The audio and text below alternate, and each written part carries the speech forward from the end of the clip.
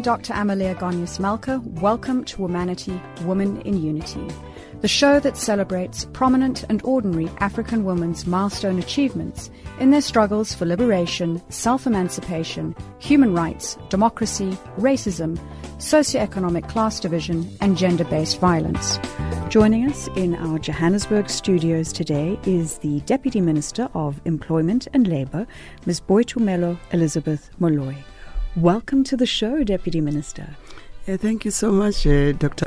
Amaleya Malka, and thank you for hosting me in your studio. I'm grateful to be here. It's a pleasure to have you here. Thank you so much. To begin with, if we look at the Department of Employment and Labour, it plays such an incredibly important role in society. Could you tell us about some of your objectives that you want to achieve during this term? As you would know, that our workplace, or the workplace in particular, holds great importance in society. What happens at a workplace permeates through to our society, and the stability of the economy rests on the ability to maintain low unemployment rates and to provide a safe and productive workplace. And when there is a solid relationship between the workers and management at the workplace, there is obviously productivity, and I'm sure you are aware that that's why we, through our labor market policies as a department, we strive to ensure that unemployed people are placed in places of employment, and we also provide exceptional services to our people, whether in the form of access to the unemployed insurance fund benefits, among others, but not necessarily limited to that in some of the service offerings that we provide in our department. And what would you say are some of the biggest challenges that are facing you in this portfolio? We believe that our labor market policies are intended to create an environment which is conducive to investment, among others, economic growth, job creation, and decent work. And we therefore need to resolve the workplace dispute timelessly, because the longer the disputes continue, the more the economy get affected. So that we don't, these disputes and the strikes that are there don't actually result in prolonged strikes, which costing the employers and workers respectively. Because remember, if there is a strike, there is that policy of no work, no pay, and mostly it affects our employees. Our workers are the mostly actually hardest hit. And for our economy to grow, we need to ensure that we are competitive as a country. And we have an entity as a Department of Employment and Labour that helps companies to improve their competitiveness and productivity, thereby trying to save jobs. And among others, our two funds, which is your compensation fund and the UIF, through their social responsibility investment, they work with the PIC to ensure that we invest in more job creation activities, such as the like of the Medupi power stations, health facilities.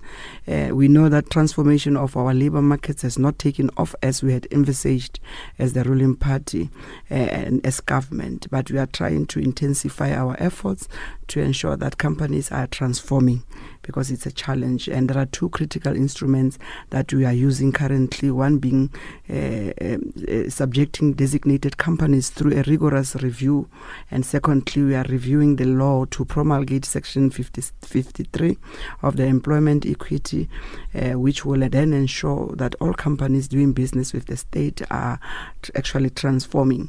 And we are checking that in instances where people have been discriminated at in the workplaces, they might approach one of our entities, which is the CCMA, and we have most importantly reduced the principle, actually introduced this principle of equal pay for equal work value.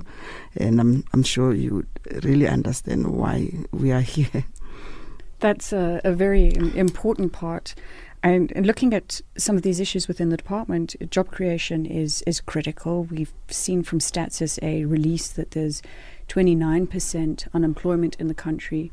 When we start looking towards the NEET sector of youth unemployment, where there's something like 3.3 million youth who are not working, they're not studying, and they are the livelihood and the future that we've got coming into the country.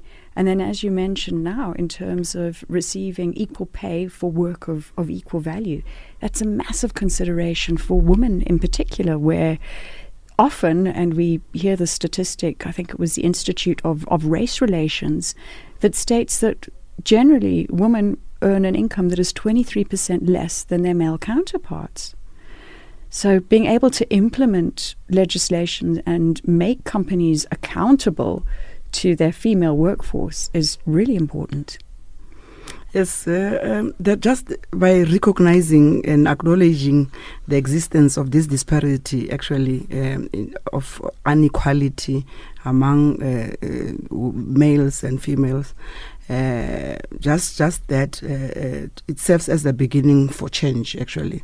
And one of the most difficult thing about this imbalance and challenge is the fact that it was created by our social construct over centuries, and for us to have a more equitable distribution of unpaid work between men and women requires us to recognize the work we call housework as work, because that is actually the critical moment. I mean, we need to be able to classify it and as such, and where possible try to come up with legislation that can actually regulate such. But also the ability to be home and run the household has a direct impact on the economy and the society. Hence, we procure services in these instances where we can't do the work ourselves. Actually, because it's an economic activity. That is why you have to appoint or employ a full-time nanny or a full-time domestic person to help with the chores at home. So it is an economic activity that needs to really be regulated, and women must benefit out of it. And it's almost, as you're saying, it's women empowering other women by making it an economic activity, whereas if they were doing it themselves, they're not being paid for making sure that the house is looked after, that it's cleaned, that the cooking is done, that the children are doing their homework, that all of that maintenance that we all need in our lives happens. You will know that you wouldn't be able to be here, or even myself, as clean and beautiful as I look, if I had not had any help at home of somebody who's able to help me, because I will not be able to do it. You see, sometimes we are superwomen. We try to be superwomen. We multitasking. It is our strength, but it sometimes is a downfall, because you are not able to do all the things at the same time, and one way or the other, somehow one is lagging and one suffers. So we need to recognize that. And I think it also puts out the wrong perception to other women that someone can do everything at once. No, yes, definitely. It's impossible. So we need to utilize our enablers. Yes. Do you think there will ever be a point where that unpaid labor is recognized, either it is redistributed to across the household equally, or that unpaid labor becomes a paid labor? I think from a policy and legislative point of view, we are trying to address this to arrive at that point. Remember, currently we are on a process of reviewing.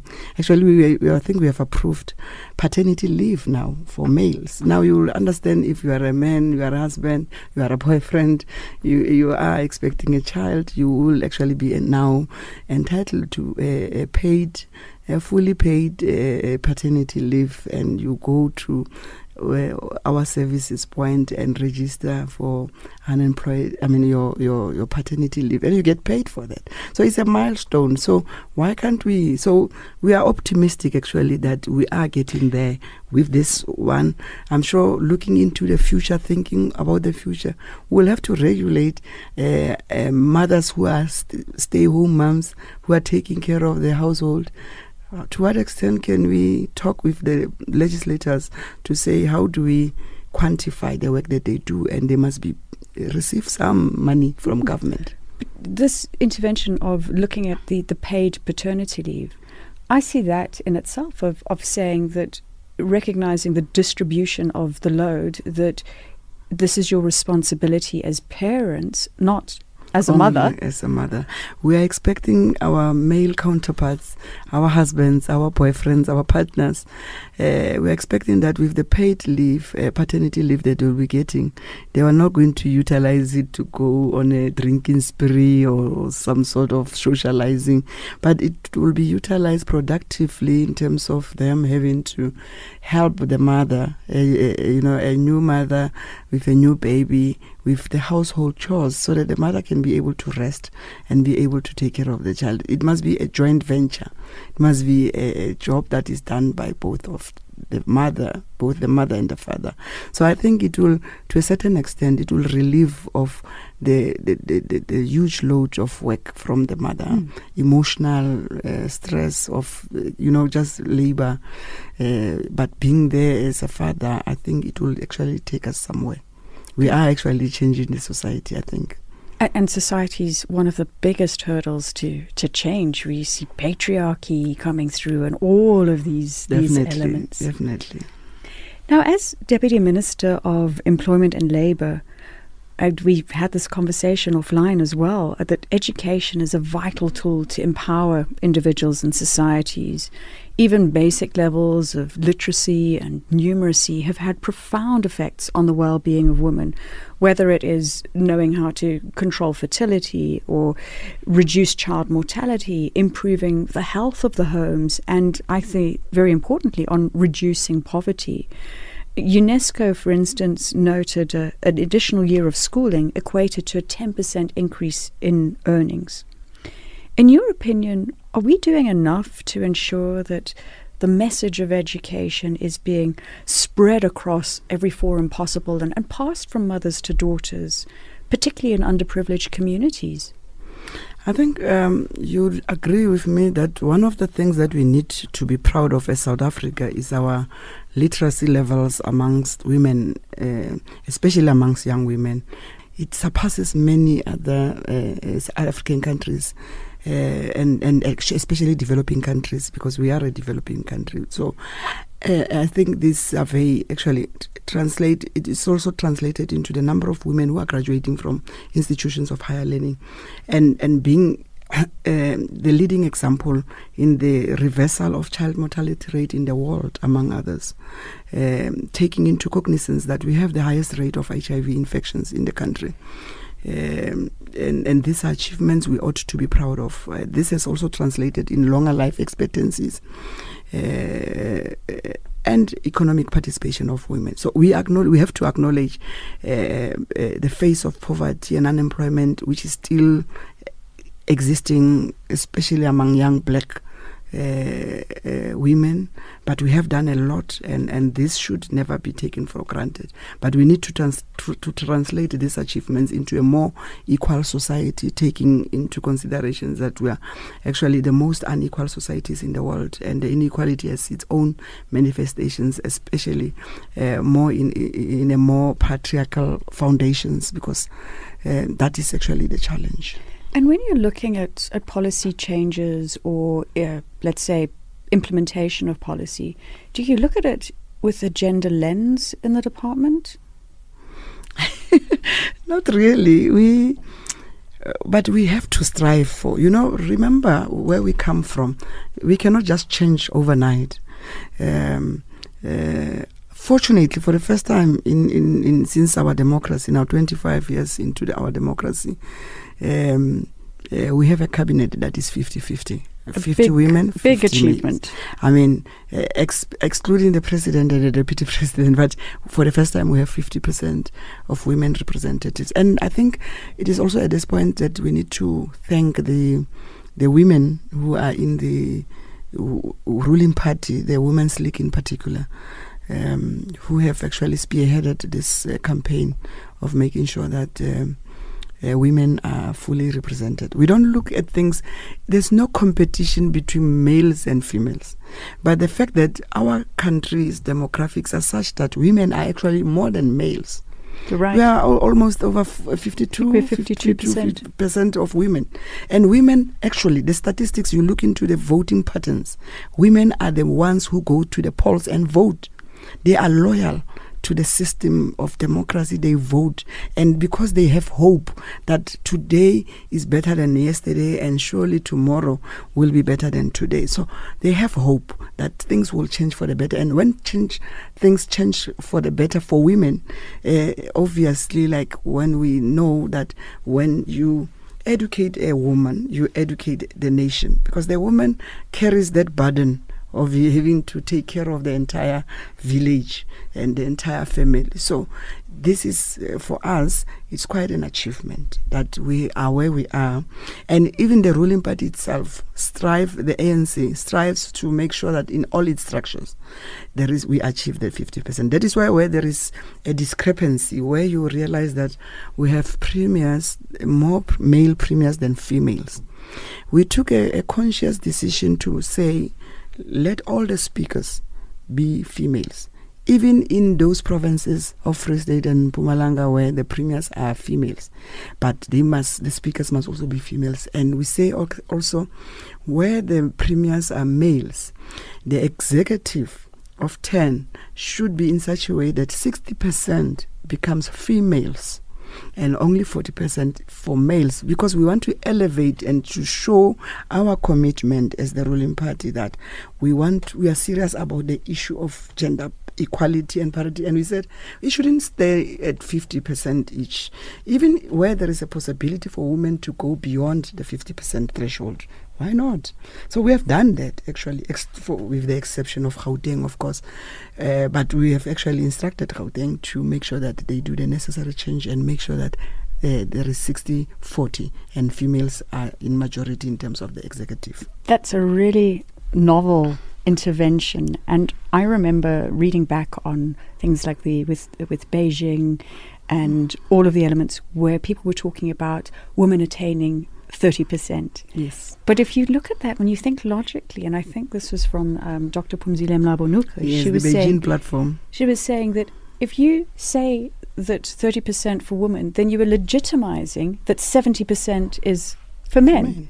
So when we hit the 30 quota, we're not going to take any more women. That's where we started. I mean, from 30%, we might not have achieved it, but we managed to incrementally increase it up to 50%.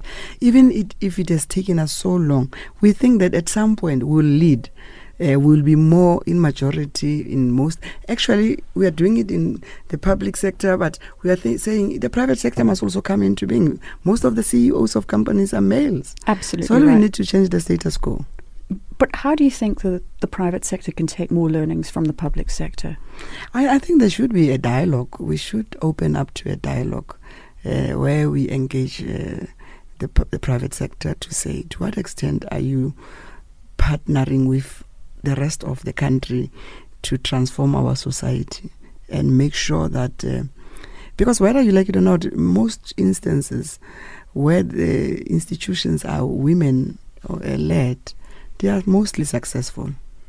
And often they are mostly successful. What I've experienced is that sometimes women are put up to positions where they're almost on the verge of these organizations going into points of failure.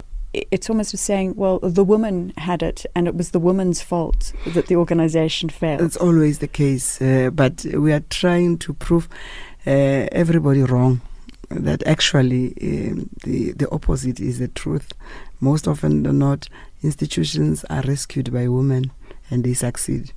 We can actually do that comparison. I think you must do that research, and it will give you the conclusions that I'm talking about. Well, you're right. Research has been done, I think, by Credit Suisse on the diversity and, importantly, how it impacts on the financial bottom line of companies. Of course. But you're right. Maybe we must take this up as another venture on being able to promote women in the private sector, yes, into elevated positions. Yes.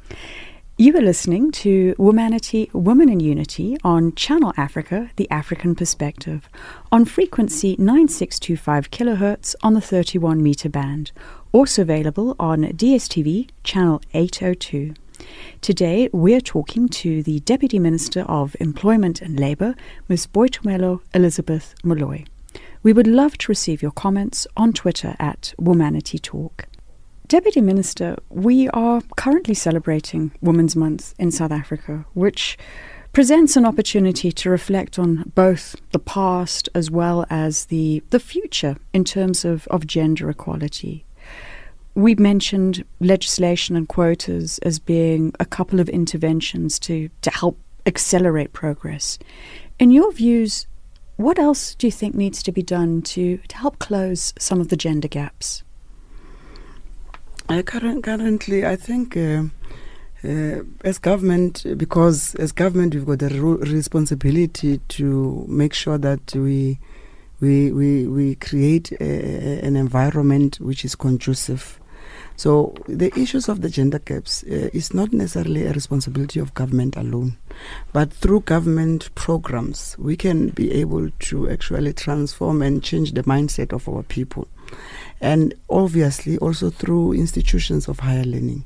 We have to also say to what extent can we put through institutions of higher learning some programs that talks to the gender issues. But over and above that, the issue of gender parity and stuff, I think it starts from the home. How we groom our kids, how we socialize them. I'm thinking how we socialize our children should actually work towards making sure that the outcomes, the output, becomes such that there is no gender segregation in terms of the boys and the girls, how they are supposed to be perceived or which chores they are supposed to do. Deputy Minister, turning towards more of a personal aspect, one of the questions that I ask all my guests on the show who have made tremendous achievements in their respective fields of work is about the factors that they consider have contributed to their success. So, in your opinion, what would you say have been some of your key drivers? It's very a tricky question, I must say. But I must start from the beginning that I think my journey from the beginning of time, when I was in primary, I was in the debating team. I was debating as early as when I was in standard 4 at the time. And when I went to high school, I got involved into the SRC work, into COSAS, which was student movement at the time. But I think, among others, as I evolved, the ruling party having exposed me to some of the unimaginable responsibilities. For instance, at an early age, I was appointed in the ruling party, by the ruling party after its unbanning, to work at the office in Western Transvaal, then when we still had provinces as regions like Transvaal, Northern Transvaal. So I come from the Western Transvaal area of Potchefstroom. That's where I was born and bred. So then I was appointed in 1991 as an organizer. So my responsibility, I was actually the only female organizer appointed at the time amongst men. So I will work from the entirety of Western Transvaal. You remember it included parts of Bophuthatswana and including up to the points where the areas currently now are falling into the Limpopo province. I would go to Northam, I would go to Tabazimbi, up to Ellisras. Those are the areas where I used to work. And I worked in that position for 5 years. And I was subsequently transferred to being an administrator of the office. And at the time, the region is like in a form of a province because you had to take responsibility for the entirety. So I worked as an administrator for then 8 years, from 1995 to 2003. So, as an administrator there, I think it prepared me for the work that I'm at. Because remember, you cannot just wake up and become successful. You had to go through trials and tribulations. You had to do some mistakes in the process of you moving up. And subsequently, while I was working full-time for the African National Congress as an administrator, I was also appointed a part-time councillor in 2000 in the Matlosana City Council, which used to be called Klerksdorp City Council. So I was appointed, and because we were the new batch of councillors at the time, I was given a role of being a chief whip for the time being of a period of 3 years. And in 2003, I was then appointed a full-time member of the mayoral committee, working in the executive of the mayor. Then I was responsible for a portfolio dealing with local economic development and corporate communications. So I take it that all this combined work had prepared me for the work that I'm in, because in 2006 during elections I was then appointed or elected to the position of the executive mayor from 2006 to 2016. So it was like 10 years of unbroken service to the people of we used to call the municipality was called Southern District Municipality, Seydeleke District Municipality during that time. And we, in the process in 2007, we went on a process of public participation to change the name from Southern District Municipality to Dr. Kenneth Kaunda District Municipality. I mean, we did this in honor of former Zambian president, because we felt that the role he played for Africa and for South Africa in particular, and the support he gave to all the liberation movements and political parties which he housed in Zambia. Our headquarters of the ruling party was in Zambia, remember? So he did actually more to everybody in Africa, more than he did to the people of Zambia. That is why actually at some point they ousted him. But we felt that why not? Because this is a living legend, living giant, somebody who is alive, who has done so much for all of us. What is the honor that we can bestow unto him? So we decided to call our municipality Dr. Kenneth Kaunda District Municipality, and which actually the quote I made earlier on, it's his quote of he likes when he addressed, because we invited him to our council at some point. When he speaks everywhere, wherever he is, he tells you that remember his motto first and foremost of Zambia, one Zambia, one people, one nation. So he that's why Zambia at some point used to be very united. Now he then said, do unto others as you would want them do unto you. So that is something very profound to us that has actually kept us going. And further to say, love your neighbor as you love yourself. So those are some things that really continue to resonate in some of us to be where we are. We continue to take leadership, from such legends, living legends. And we are where we are, we think still that because of such people. And for that matter, the issue of my key drivers, I think, perseverance, among others, steadfastness, being focused to the needs of our people. I think it's my passion, actually. My passion has always been the fact that I need to put the interest of the people before my personal interest. And I think it's a culture that I've also taught to my kids. And I will tell them, if somebody does not have bread, we better not have bread and give that bread to somebody else. Because Rona, we are advantaged. We know we can go and get some bread somewhere else. But that thing, because also of my background, I come from a very poor family. I think almost half of my life I lived a very poor life. We stayed in a shack for a very long time. At some point of my life, I went to school without shoes. So I think that then translated into my having to focus or channel this energy and passion towards helping others. And I think that is something that makes me sleep well at night, that I'm helping people. And I've been doing that forever and ever, and forever. I think because I was groomed by the African National Congress that we need to be selfless. We need to show compassion. We need to make sure that ours is to uplift and improve the lives of those who are less fortunate than us, not of our own personal making. So I think that's something that drives me. That keeps me actually awake at night.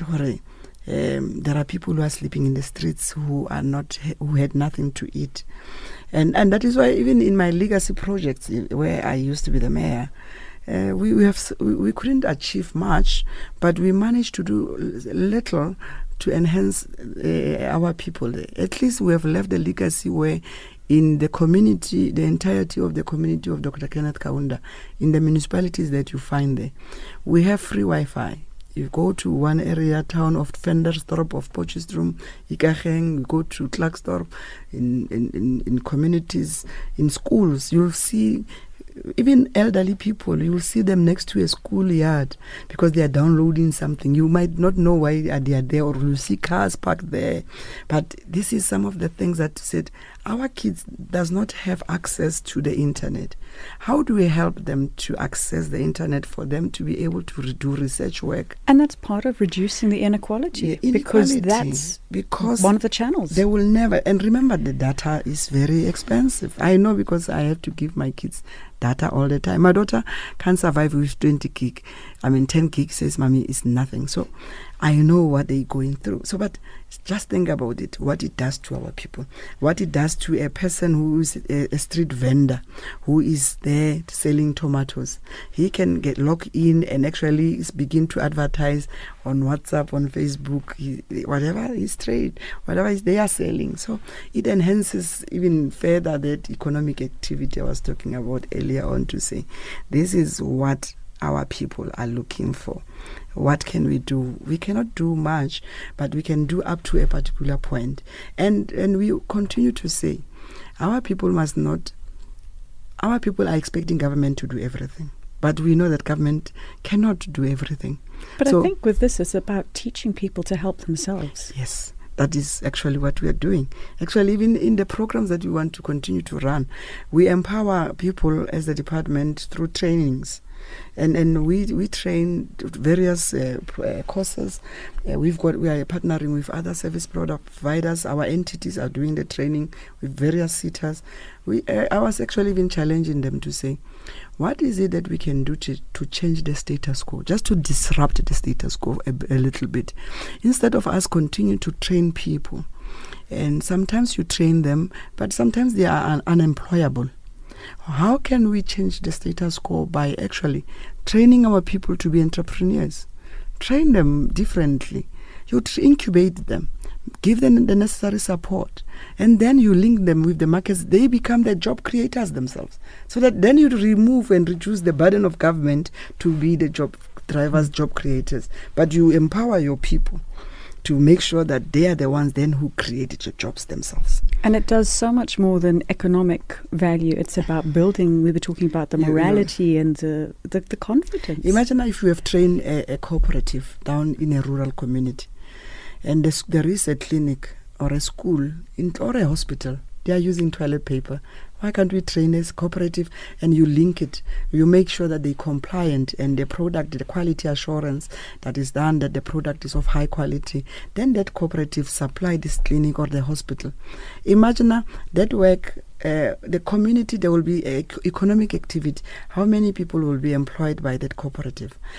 Everything. Imagine if there is a cooperative doing a uniform for school kids around the community, and every parent buys the school uniform from this cooperative. Now, it reduces the burden of government to have to be the mother and father of these kids who might not be having parents. But we have to do it together. Now we need to change the mindset. It goes back to that point I made, where we need to be continuously, and we need to be patient with our people, because our people are impatient, because they've been unemployed for too long. Remember, you said there are those who are no more even seeking jobs anymore, those who are no more in training, those who are just sitting at home have lost hope. But we are changing the mindset to say there is hope. and just continue to have faith.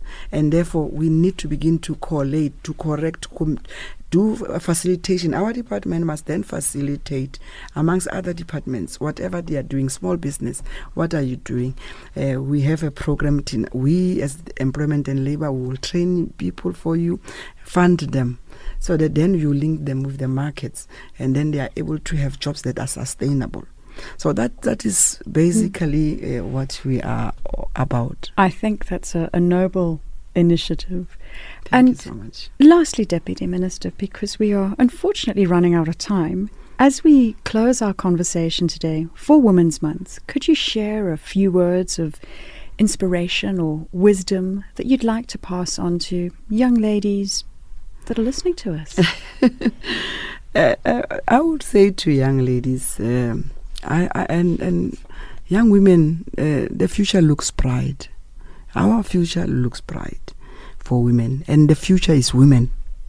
The future is women, and these women must have confidence in themselves, because we have not yet actually unleashed the potential that is within us as women.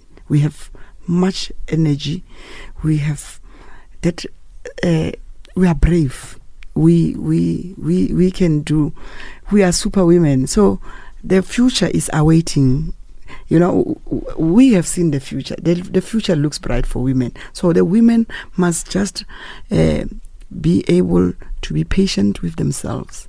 And they must, among other things, our women, our young women, must go and capacitate themselves, because we need a future that is having skilled women in particular, because it is a necessity.